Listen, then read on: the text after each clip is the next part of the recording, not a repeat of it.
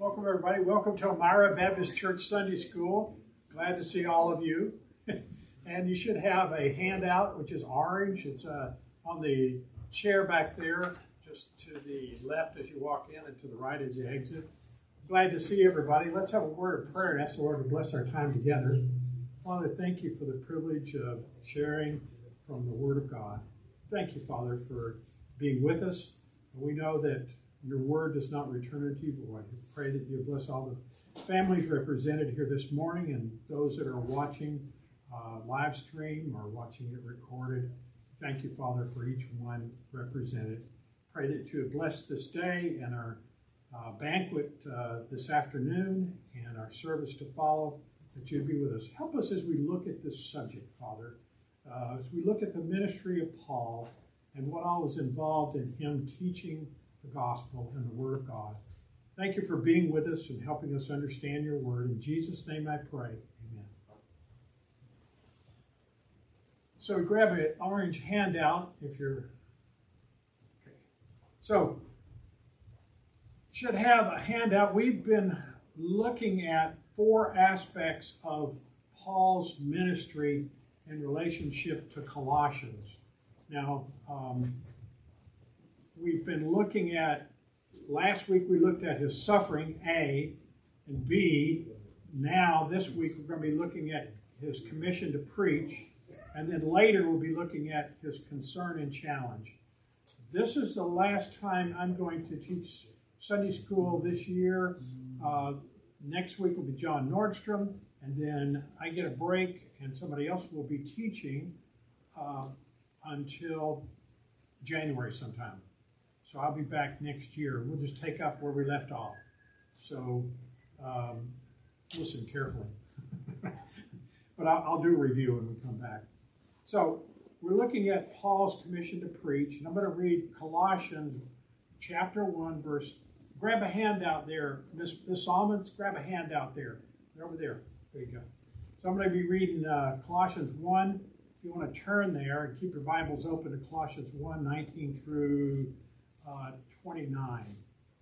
For it hath pleased the Father that in him all fullness dwell, and having made peace through the blood of his cross, by him to reconcile all things unto himself. By him, I say, whether they be things in earth or things in heaven. And you that were sometimes alienated and enemies in your mind by wicked works, yet now hath he reconciled in the body of his flesh through death, to present you holy and unblameable and unreprovable in his sight.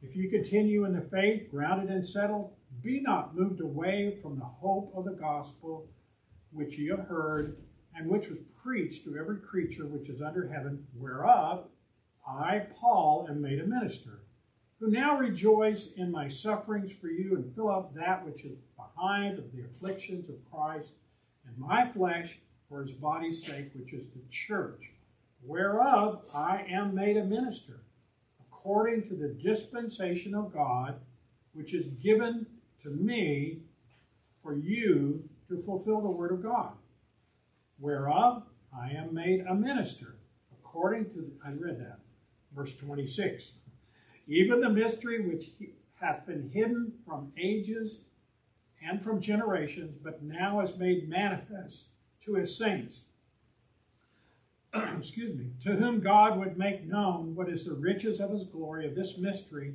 among the Gentiles, which is Christ in you, the hope of glory, whom we preach, warning every man and teaching every man in all wisdom, that we may present every man perfect in Christ Jesus, whereunto I also labor, striving according to his working, which worketh in me mightily. And 29 is the end of the first chapter.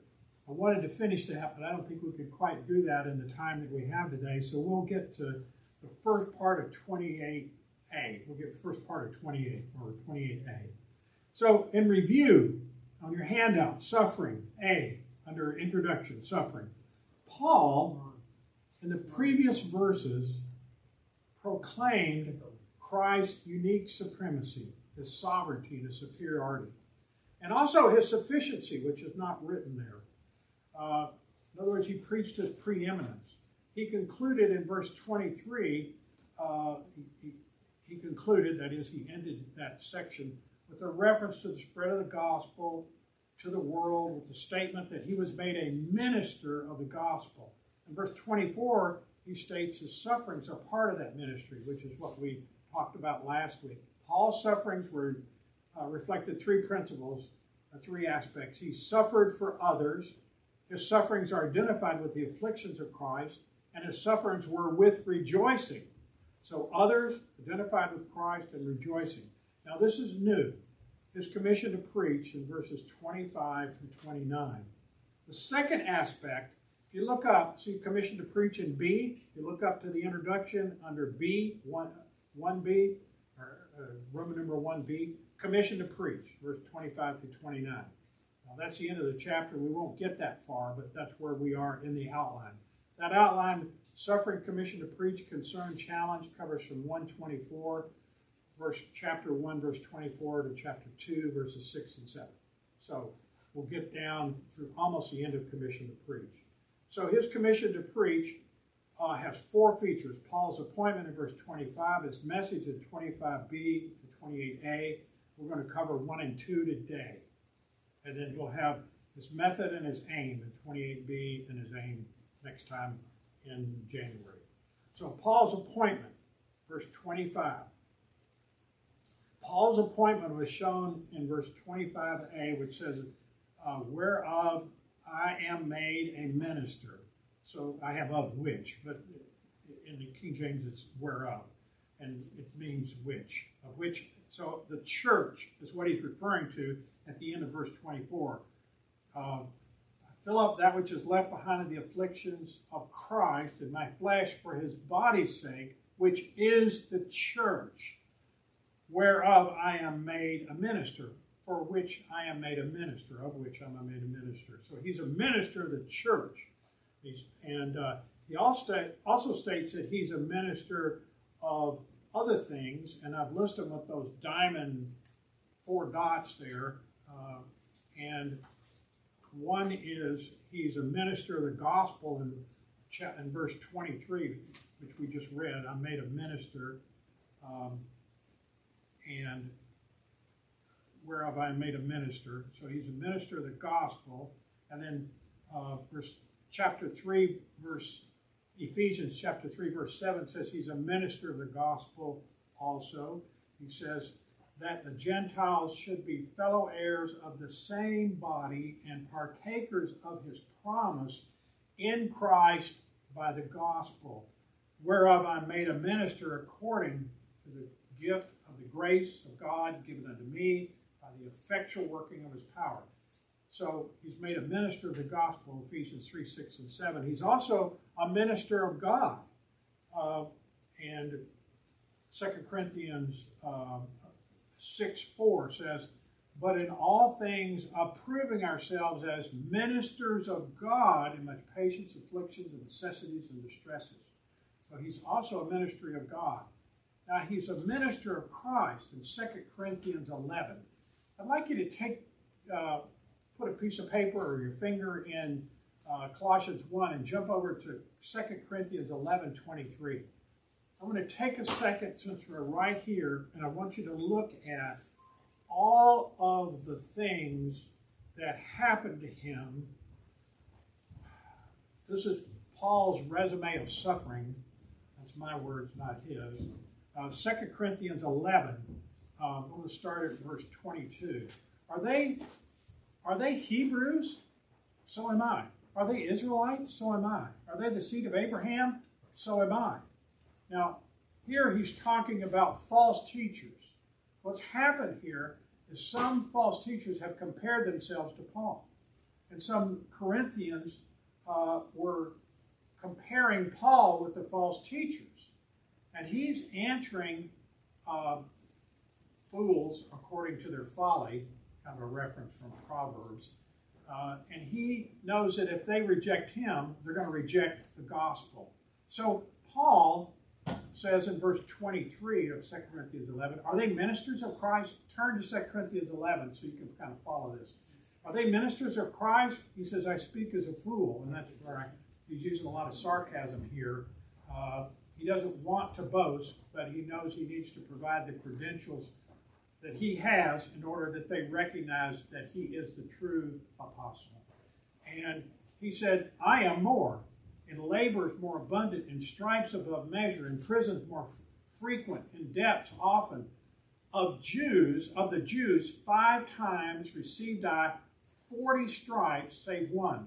Now the reason they only did 39 stripes is because the rules were that if you did 40, you might kill them. So you can't do that. So you can only do 39. Oh, that's nice. It was one of the most horrible things because they put things that I know you've heard in the leather or the thongs that they used to actually rip the skin off people. So he had 195 stripes, 5 times 39. And thrice I was beaten with rods. And once I was stoned. Thrice I suffered shipwreck. A night and a day I've been in the deep. So out in the sea adrift for a night and a day. In journeyings often. In perils of, or that's danger. Perils of rivers and waters. Perils of robbers, bandits. And perils of my own countrymen. And perils of the heathen, speaking of the Gentiles. And perils in the city. And perils in the wilderness. And perils in the sea. And perils of false brethren. That's those brothers that pretended to be brethren, but they were there to capture and kill him. Verse 27, in weariness and painfulness, in watchings often, unable to sleep. And he just remained watching. In hunger and thirst, driven to fast often for lack of food. In cold and nakedness, without adequate clothing. Verse 28, beside those things that without, that which cometh upon me daily, the care of all the churches. Think about somebody, one pastor has enough. Can you think about somebody that was over all the pastors of many of the New Testament churches that he had established and some that he hadn't? Amazing to just have that prayer and concern. When he says, I pray every day for the churches, he meant it and he did it. That weight of burden on him from caring for all these churches. He said, who is weak and I'm not weak? He's saying, I feel for all of these sufferings that others are having. Who's offended and I burn not? He's on fire with sorrow and concern and grief for the churches that were about to go into error, or those that were sick, or those that had needs. Verse 31, the God and Father of our Lord Jesus Christ, which is blessed forevermore, knoweth that I lie not. And Damascus, the governor under Aretas, the king, kept or guarded the city of the Damascenes with a garrison desirous to apprehend or arrest me. Wanted to kill him. And through a window in a basket, I was let down by the wall and escaped his hands. So I'm going to give you the summary of that. Here's the summary. Labors more abundant. Stripes beyond, above measure. Beatings so many times that really without number. Prisons more frequent. So far more, for more imprisonments. Often in danger of death. 5 beatings for 195 stripes. Verse 24 and 25, he was 3 times beaten with rods, which is a specialty. The rods inflict a great deal of pain, the way they do it and the way they used it. They used multiple rods and many times, and they would just beat somebody half to death. He was stoned one time. Most people don't live after being stoned. 3 times he was shipwrecked. 3, not once, not twice, but 3 times he was shipwrecked, and he was alive in the deep, survived in the deep, it was adrift for 2 days, a day and a night. And verse 26, on journeyings, he was exposed to dangers and rivers and bandits and countrymen and Gentiles in the city and the wilderness, on the sea, and false believers. In verse 27, he had labor and hardship, unable to sleep, hunger and thirst, fasting from lack of food, cold and exposure, lack of clothes. And then continuing on in verse 28, if that wasn't enough, the burden of carrying, the spiritual burden of caring for the churches. And verse 32, in Damascus, the king Aretas sought him out personally in the whole city, door to door. But he was let down out of the wall in a basket and was saved. That's a lot of pressure on one individual. It's a wonder that he lived as long as he did. It's incredible. So I wanted to read that because I wanted to impress upon us his credentials. When he said he suffered, Paul suffered.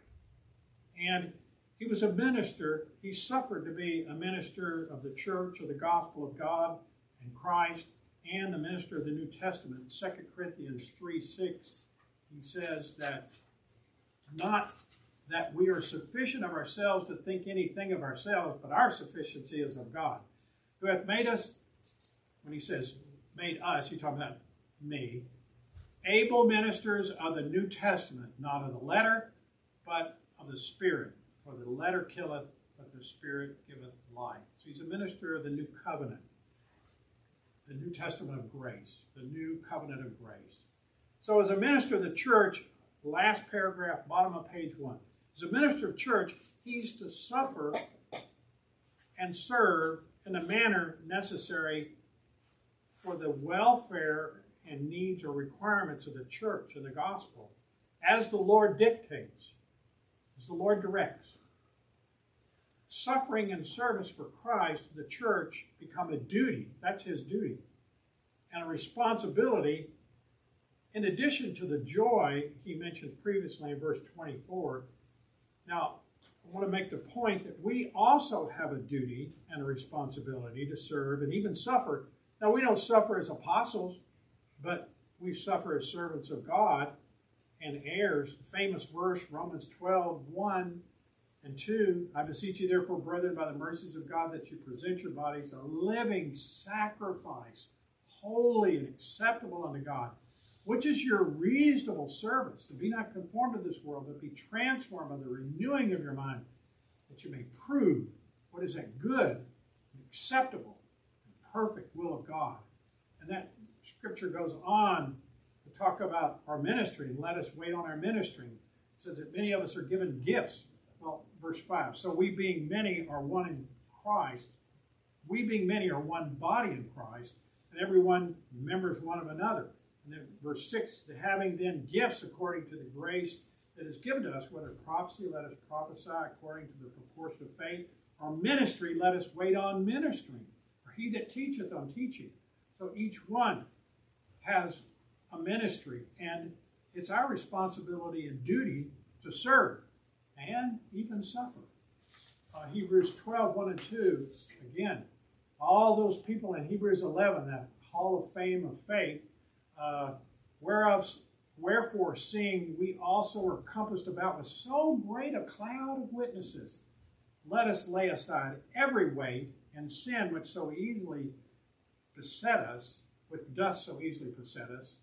and let us run with patience the race that is set before us. Here's the example we are to imitate. Looking unto Jesus, the author and finisher of our faith. That's the example. And what did he do? His duty was to go to the cross. Who, for the joy that was set before him, endured the cross. He suffered. We may suffer as a result of being his and being Christians. Despising, he endured the cross, despising the shame, and sat down on the right hand of God, right hand of the throne of God. And I have other verses listed. I want to skip to the last one in the interest of time. 1 Peter 4:12 through 14.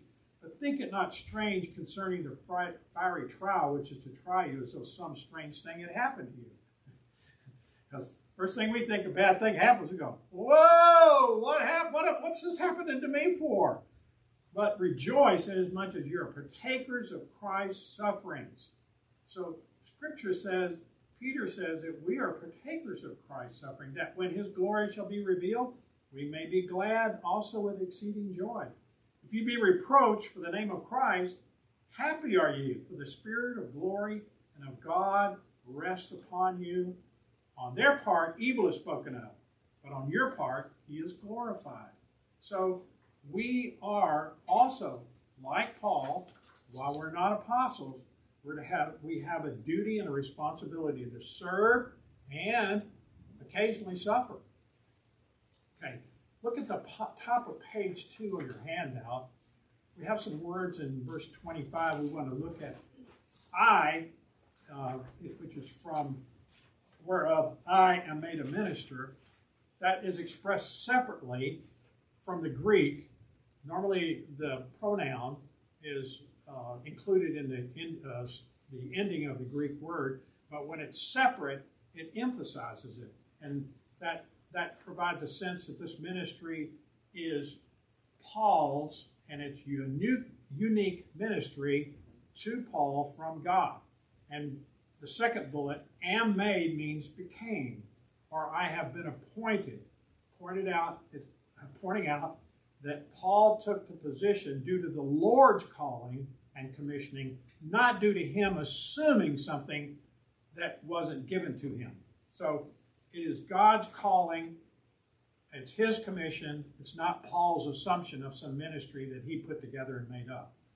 And minister means one who serves, and it's the same one used in verse 7 for Epaphras as a minister, and also the same word that's used in verse 23. He's made a minister. Okay, so the fourth bullet, according to the dispensation of God. Now this means Paul's appointment and his calling and his commissioning to his office was on the terms of. So, according to, on the terms of, stewardship, and arrangement and plan of God. So the Greek word dispensation is related to our word for economy. So, and it's often translated stewardship. Luke 16:2 is the parable of the unjust steward. If you remember, there was a certain rich man, and he had a steward. Luke 16:2, or verse 1 rather. And the steward was accused of having wasted the master's goods. So you remember he went out and he collected money that he had loaned, and he got a portion of it back. And then the master praised him for having do that. And this word, dispensation, is stewardship. And Paul was a steward of the gospel and a steward into his ministry.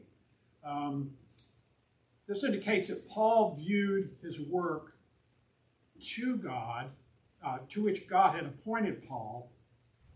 And note this, it's written down in the middle of that fourth bullet paragraph. This indicates Paul viewed his work to which God had appointed Paul as a sacred trust and special privilege requiring the utmost accountability, responsibility, and dedication to God. Now I want to stop there and I want to do an application. Okay, when I worked in the military for the government, we had a saying, this was the minimum, right? This was a minimum standard. And a lot of times, if you didn't make a perfect score or something, but you passed. We had a saying: if the minimum wasn't good enough, it wouldn't be the minimum, right? That's kind of sarcastic, but it made you feel better if you did badly, right? Well, I have 3 questions. We were just happy we passed. We didn't want necessarily strive for excellence, or we would have committed ourselves wholly.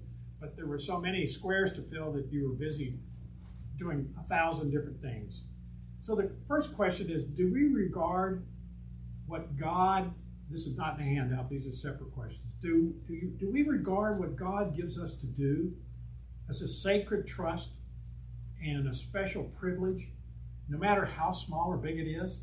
Sometimes somebody gives us something to do and we say, okay, and then we just do it halfway and we just get by and we just say, oh, well, that's good enough. It'll work. But is that looking at it as a sacred trust and a special privilege in ministry and serving the Lord? Number two, do we carry out what we've been given to do with responsibility and dedication and great concern? Are we really doing our best? You know, there's a song, "Give of your best to the Master." He certainly gave all for us. And sometimes I think we do less. I know I have. Number three, are we not the Lord's stewards also? You know, if the Lord came to us, would he call us an unjust steward by the way we've handled what God has given us to do? He's given us gifts. I read that passage earlier. He's given us gifts. Are we using those gifts? Are we laying back in the weeds and just hiding? It's hard to hide in a small church, but you can do it. Are you hiding from the Lord and from ministry? And are we faithful with what he's given us? Verse 10 in Luke 16, the Lord says, afterwards he said, "He that is faithful in that which is least is faithful also in much. And he that is unjust in the least is unjust also in much." Are we faithful in the little things? Because if we take care of the little things, generally we'll be faithful in the big things. Scotty, can I ask you a question? Yeah, sure. So, okay, so... This is Guillermo asking a question. Yeah, no, I want group. to hear your opinion. Well, not your opinion, but I mean, biblically speaking. So, Paul here was an apostle, right? And I think a lot of this, I might be wrong, refers to those that are called the ministry. Yeah, that's the context. Right, but what is from your perspective, what will be, like for us, right? We're not missionaries, what would be some of the things you think that What has the Lord commanded us to do? Evangelize, love one another, serve one another. You know, when somebody asks us to serve in church, do we just do it halfway? Okay. Or do we hide and escape and evade and keep from doing things? Do we? I mean, you know, let's be frank. Do we run from serving the Lord? Do we say, "I hope he doesn't point me out. I don't want to do that," you know? So are we lazy? Are we going through our Christianity with the same commitment? I know we don't have the same level of responsibility, but we should have the same commitment that Paul did. We should recognize that what we've been given to do, even if it's a small thing, is a sacred trust and a special privilege. You know, I think about the little servant girl that was Naaman's wife's maid that had come out of Israel. And when Naaman came down with leprosy, she said, "Oh, that's a shame, because if he knew the Lord's servant, that he could heal him." Yeah. And so he went to see, was it Elisha? He went to see Elisha, and Elisha told him to go wash in the river. And, you know, he didn't want to do that. That was a little thing. Now, he wasn't a servant, but the servant girl, the maid, she just said one little word and pointed him to the prophet that could heal him. Are we faithful in the little things? Are we faithful in our ministry that God has given us? God's given your deacon, God's given you a ministry, and I'm a worker bee. God's given me a ministry. He's given me a ministry to teach. Am I faithful? Am I committed? Some people say, "Scotty, why do you spend so much time on this?" Because I have a responsibility to share what I find with you. Right. And I don't want the Lord to say, when I meet him, say, "Why did you shortchange your study and not teach people what they needed to know?" I committed that responsibility to you. So whatever we have, even if we are just sitting in the pew and doing coming, are we faithful to be here and serve him when we can? Are we telling people that we're praying for them? Are we loving them? All of those one another's, all of that service to each other? Are we doing those things? Are we living? Are we trying to be like Christ? Do we have a relationship with the Holy Spirit like the guys been talking about in the Wednesday night? Are we reading our Bible daily? Are we spending some time with the Lord Jesus Christ? Are we faithful to pray? We may not be sick, but we have so many people in this church who are struggling with illnesses. Are we encouraging them? Are we helping others? Are we serving others? And I see those things. Yeah, that's good. Is that? Yes, Yeah. Thank you. So, yeah. And I'm zealous about that, not because you asked the question, but we need to be doing those things. And it just struck me when I read that. He took that, when I read that Paul took that as a sacred trust, a really special privilege, and was accountable, recognized the accountability and responsibility and the dedication to God. We have little things to do. Should we not be just as faithful as Paul? There's one point where he said, you imitate me because I'm imitating Christ. Okay. Thank you. So, no, that was a great question. So, moving back to the original thing for Paul, Paul was commissioned by God, and he was a minister of the church, but Paul was accountable to God. That's the principle, and we're accountable to God. You know, if somebody asks us to do something and we do a halfway job, if we're serving others, who are we really serving? If you've done it the least of these, you've done it unto me. We're serving the Lord. So if we do a halfway job, or if we kind of slough stuff, we're really sloughing the Lord. And McLaren said, Paul's accountable to God. McLaren, I put a quote, Alexander McLaren said, he is the church's servant indeed, but it's because he's the Lord's steward. So the Lord and his stewardship gave him the ministry to the church. We are God's stewards also. So how faithful are we? And I know I have a long way to go. And okay, so the fifth bullet there for you, the stewardship of Paul's ministry for the benefit of the Colossians and the Gentile Christian. Then fulfill the word of God. Here's three ideas to be considered. This is be the theologian time. Okay? Okay. That's what I want you to think. Okay? So when he says that he is, in verse 25, I made a minister according to the dispensation or economy of God or stewardship of God, which is given to me for you to fulfill the word of God. Verse 25, chapter 1. Okay? So he's to fulfill the word of God. That three ideas. Give full scope to. It refers to the spread of the gospel geographically to the nations. Romans 15:19 tells us, and that the Gentiles might glorify God for his mercy, as it is written, for this cause I will confess thee among the Gentiles and sing unto thy name. So here is he talking about fulfilling the word of God by spreading it geographically to the Gentiles, or that could be 1, 2, or 3, none of the above, or all of the above, or 2, 1 and 3, or 2 and 3. Make fully effective, to bring in all those for whom the word of God is intended. Number 3, in all its fullness, refers to Paul's special ministry to make clear the true nature of the gospel, proclaiming it as God's provision for all men. Okay? Not just God's people are not just Israel anymore. It's anyone who accepts Christ. So you be the theologian. Give full scope to, make fully effective, or in all its fullness. Now, this would be your opinions, and so I want to look at a quote from MacArthur.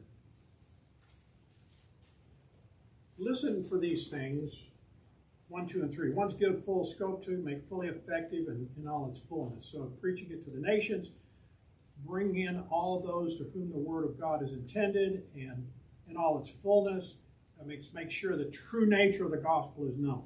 So in one of his sermons, MacArthur said, quote, God has spoken to me, Paul said, and God has told me what to do. It's my responsibility to do it, to fulfill the word of God. He paraphrased verse 25. What does this mean?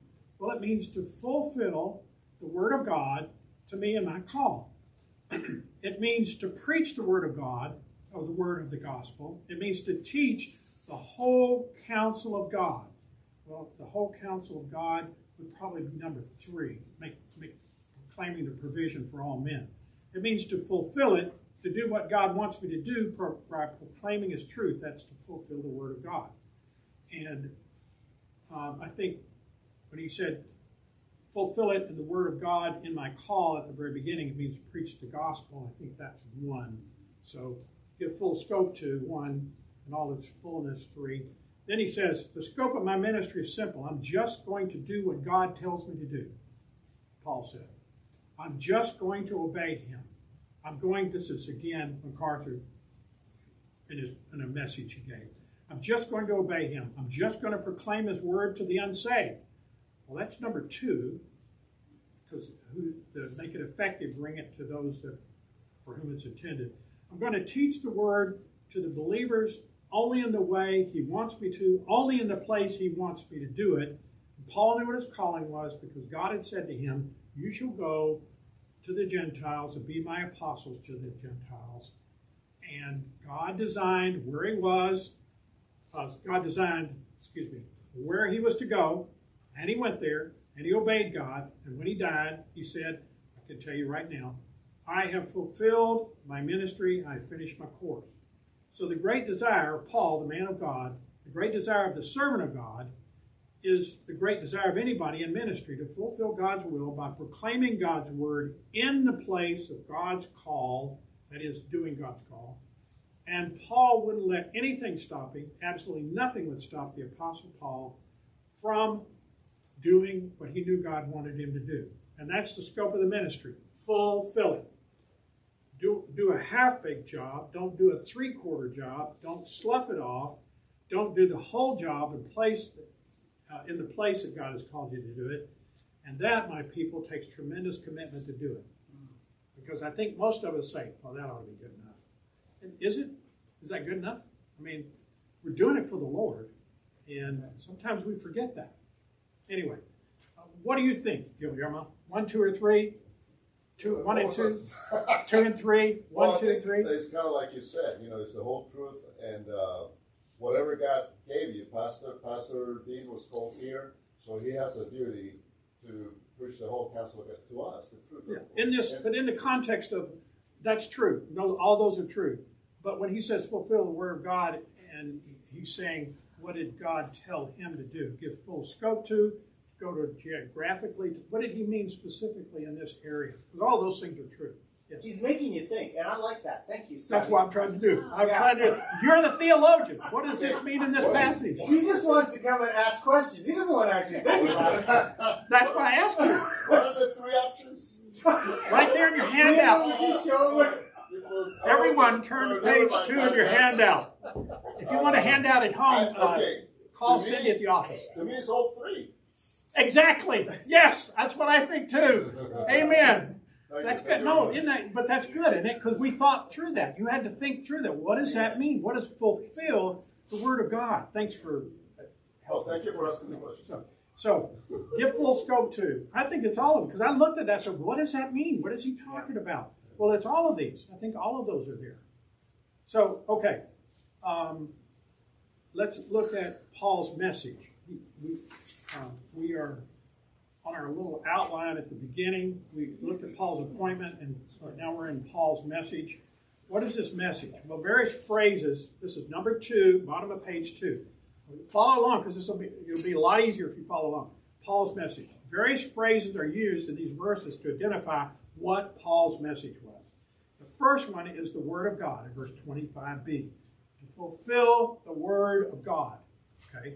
So this term sums up the oral proclamation of the apostles, and it's often used as a synonym for the gospel. And we're going to not look at those verses in the interest of time, but they're there for you to look at, because all of those refer to the Word of God. Now, B, the Word of God this is another term. This is the second term that's used. The Word of God is revealed as a mystery in verses 26 and 27. Now, I never liked that term. But this is God's word, not Scotty's word. So, because when I hear mystery, I think of mystery, a whodunit, or something I can't figure out, or I don't know, and I have to think about it, or I have to try to find it out. But Christ spoke of mysteries in Matthew 13 and Luke 8 and 8:10. I'm not going to, in the interest of time, I'm not going there, but you can go there for reference. Mystery, the word mystery was used by and may have been borrowed from the religious language of the day.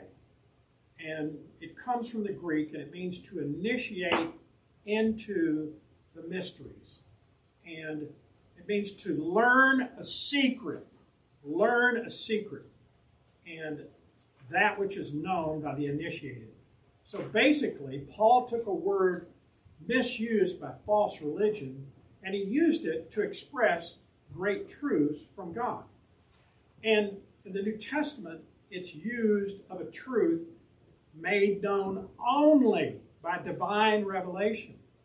And it's made known in a manner and a time appointed by God to those only who are illumined, that is, the illumination of the Holy Spirit who reveals the Word of God to us, who only to those who are illumined by the Holy Spirit.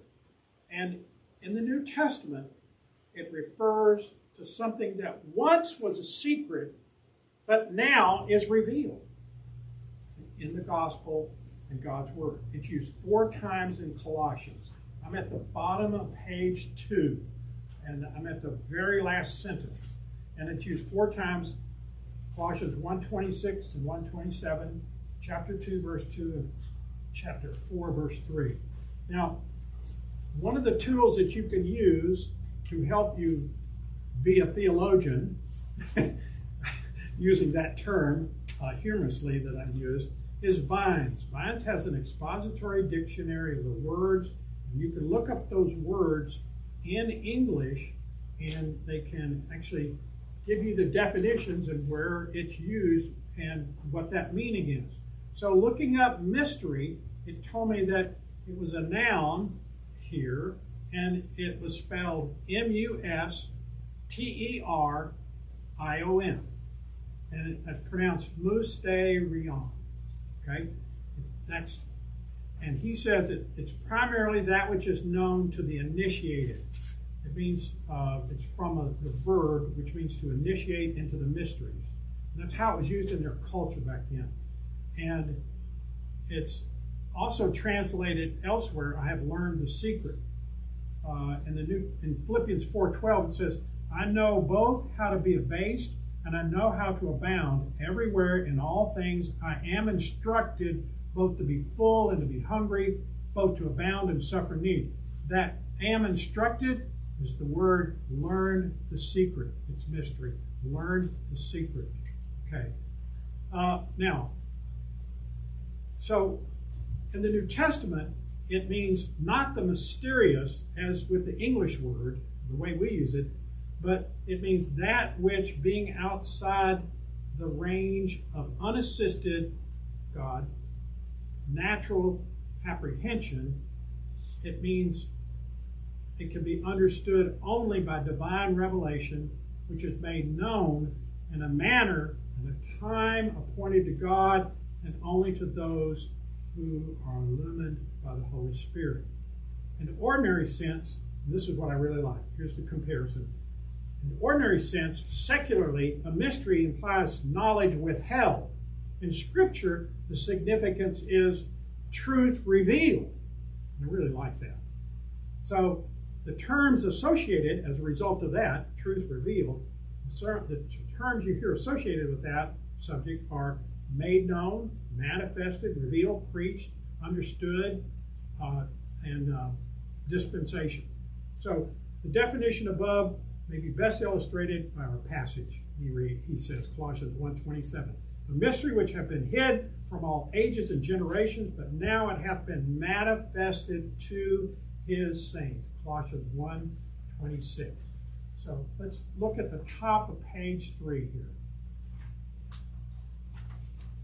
So there are 2 characteristics of the mystery in verse 26.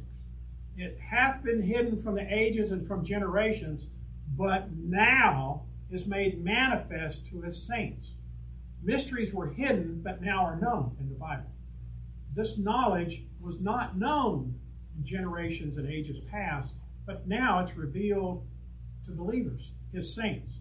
The knowledge was, quote, covered up from the people of former ages and generations, but now it's made manifest, and that means shown openly, disclosed, revealed.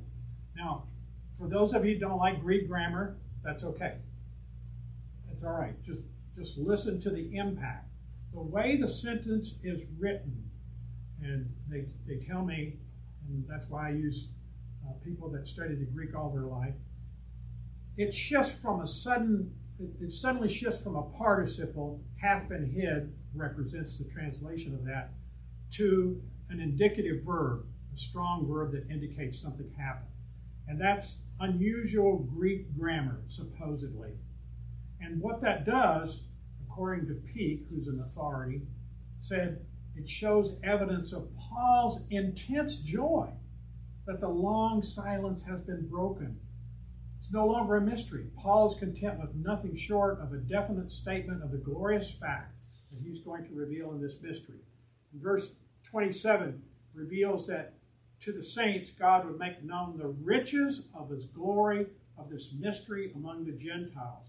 To whom God would, verse 27 reads, to whom God would make known what is the riches of the glory of this mystery among the Gentiles, which is in you, Christ, which is Christ in you, rather, the hope of glory. So, God is pleased to reveal his eternal plan, reading from D on your handout, page 3. God's pleased to reveal his eternal plan to his saints, to reveal how great is the glorious truth made known in the gospel mystery. Norley has said, it is God's will that this mystery shall be fully explained to all the nations in its richness and glory. The sense of riches is spiritual. We tend in the capitalist country to think about money, but it's the spiritual riches, vast spiritual riches, and gloriously divine significance. Among the Gentiles, that's us, is literally in the Gentiles and identifies where this wealth of glory and this mystery is focused. Paul was joyful and in awe of the wonder and the divine significance of the previously unexpected prospect of the salvation of the Gentile nations and the inclusion in one body, the body of Christ, the church. The Jews and Gentiles are now together in one body, in the church. That's radical. That was very different. Gentiles were dogs and filthy, and you couldn't even talk to one in the Old Testament. So, MacArthur says that a mystery refers to a truth hidden until now, but revealed for the first time to the saints in the New Testament. Such truth includes mysteries, the mystery of the incarnate God, Colossians 2, 3 through 9, 3 chapters. Chapter 2, verse 2, and chapter 3, verse 9. Actually, that's chapter 2, verses 2 and 3, and verse 9. Secondly, Israel's unbelief, Romans 11:25.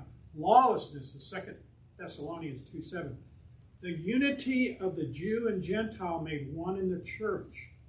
That's Ephesians 3, verse 3 through 6. And the rapture of the church, 1 Corinthians 15:51. There are other mysteries. In this passage, the mystery is specifically identified in verse 27 that we're on now. So, that mystery is which is Christ in you.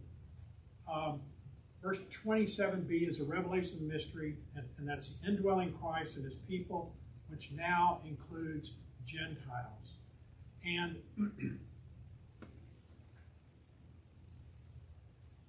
it appeared that it appeared to the people that, well, it certainly appeared to the Jews, that the Gentiles had completely been excluded.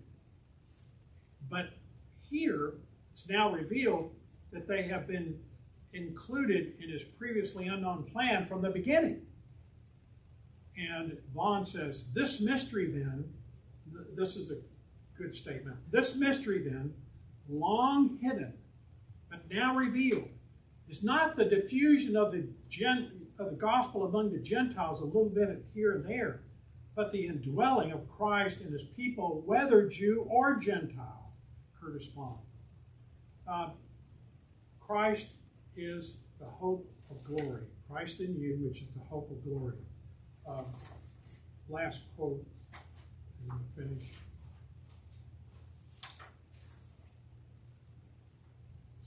MacArthur again did a sermon on this I'm drawing from. He said, what we're saying is, God wants you to come and live in you. God wants to come and live in you. That's what we're saying. We are rich because Christ is in us, and that's rich. That's rich beyond imagination. Because if you look in Colossians 2:3, it says, in whom, that refers to the Christ in verse 2, in whom are hidden all the treasures and wisdom and knowledge. Listen to me.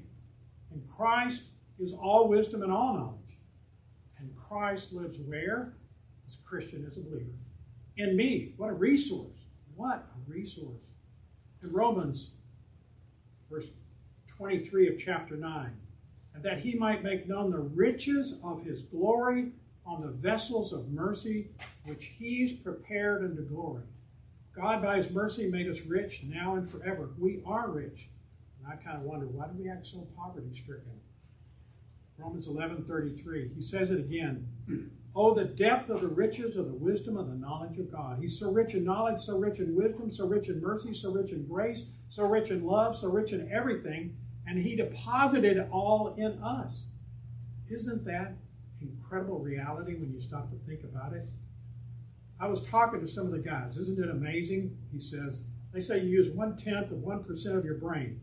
Think about spiritually, to have the living God within you. Think about how some Christians live. They live like paupers with all that resource. Paul prayed in Ephesians 3:19 that we'd be filled with all the fullness of God, that all of that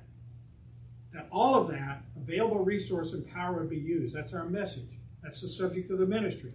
That the hope for man's honor now and the guarantee for man's honor or glory in the future is the indwelling Christ. He is power now. He is a guarantor of the future security with him. Ephesians 3:17 says Christ dwells in our heart, the living God. I mean, I can't even fathom that principle. Right? The longer I think about it, the more unbelievable it becomes. One other thought. 2 Corinthians 6:16, you are the temple. You are the temple of the living God. Now listen, you're the temple of the living God, and God has said, I will dwell in them and walk in them, and I will be their God, and they will be my people. Emphasis on the personal pronouns. I will dwell in them. I will walk with them. And so does Paul say. And so Paul does say, I am crucified with Christ, nevertheless I live, yet not I, but Christ lives in me. Just staggering. That's the subject of the ministry. That's the hope of glory. And what do you mean by the phrase, the hope of glory, Paul?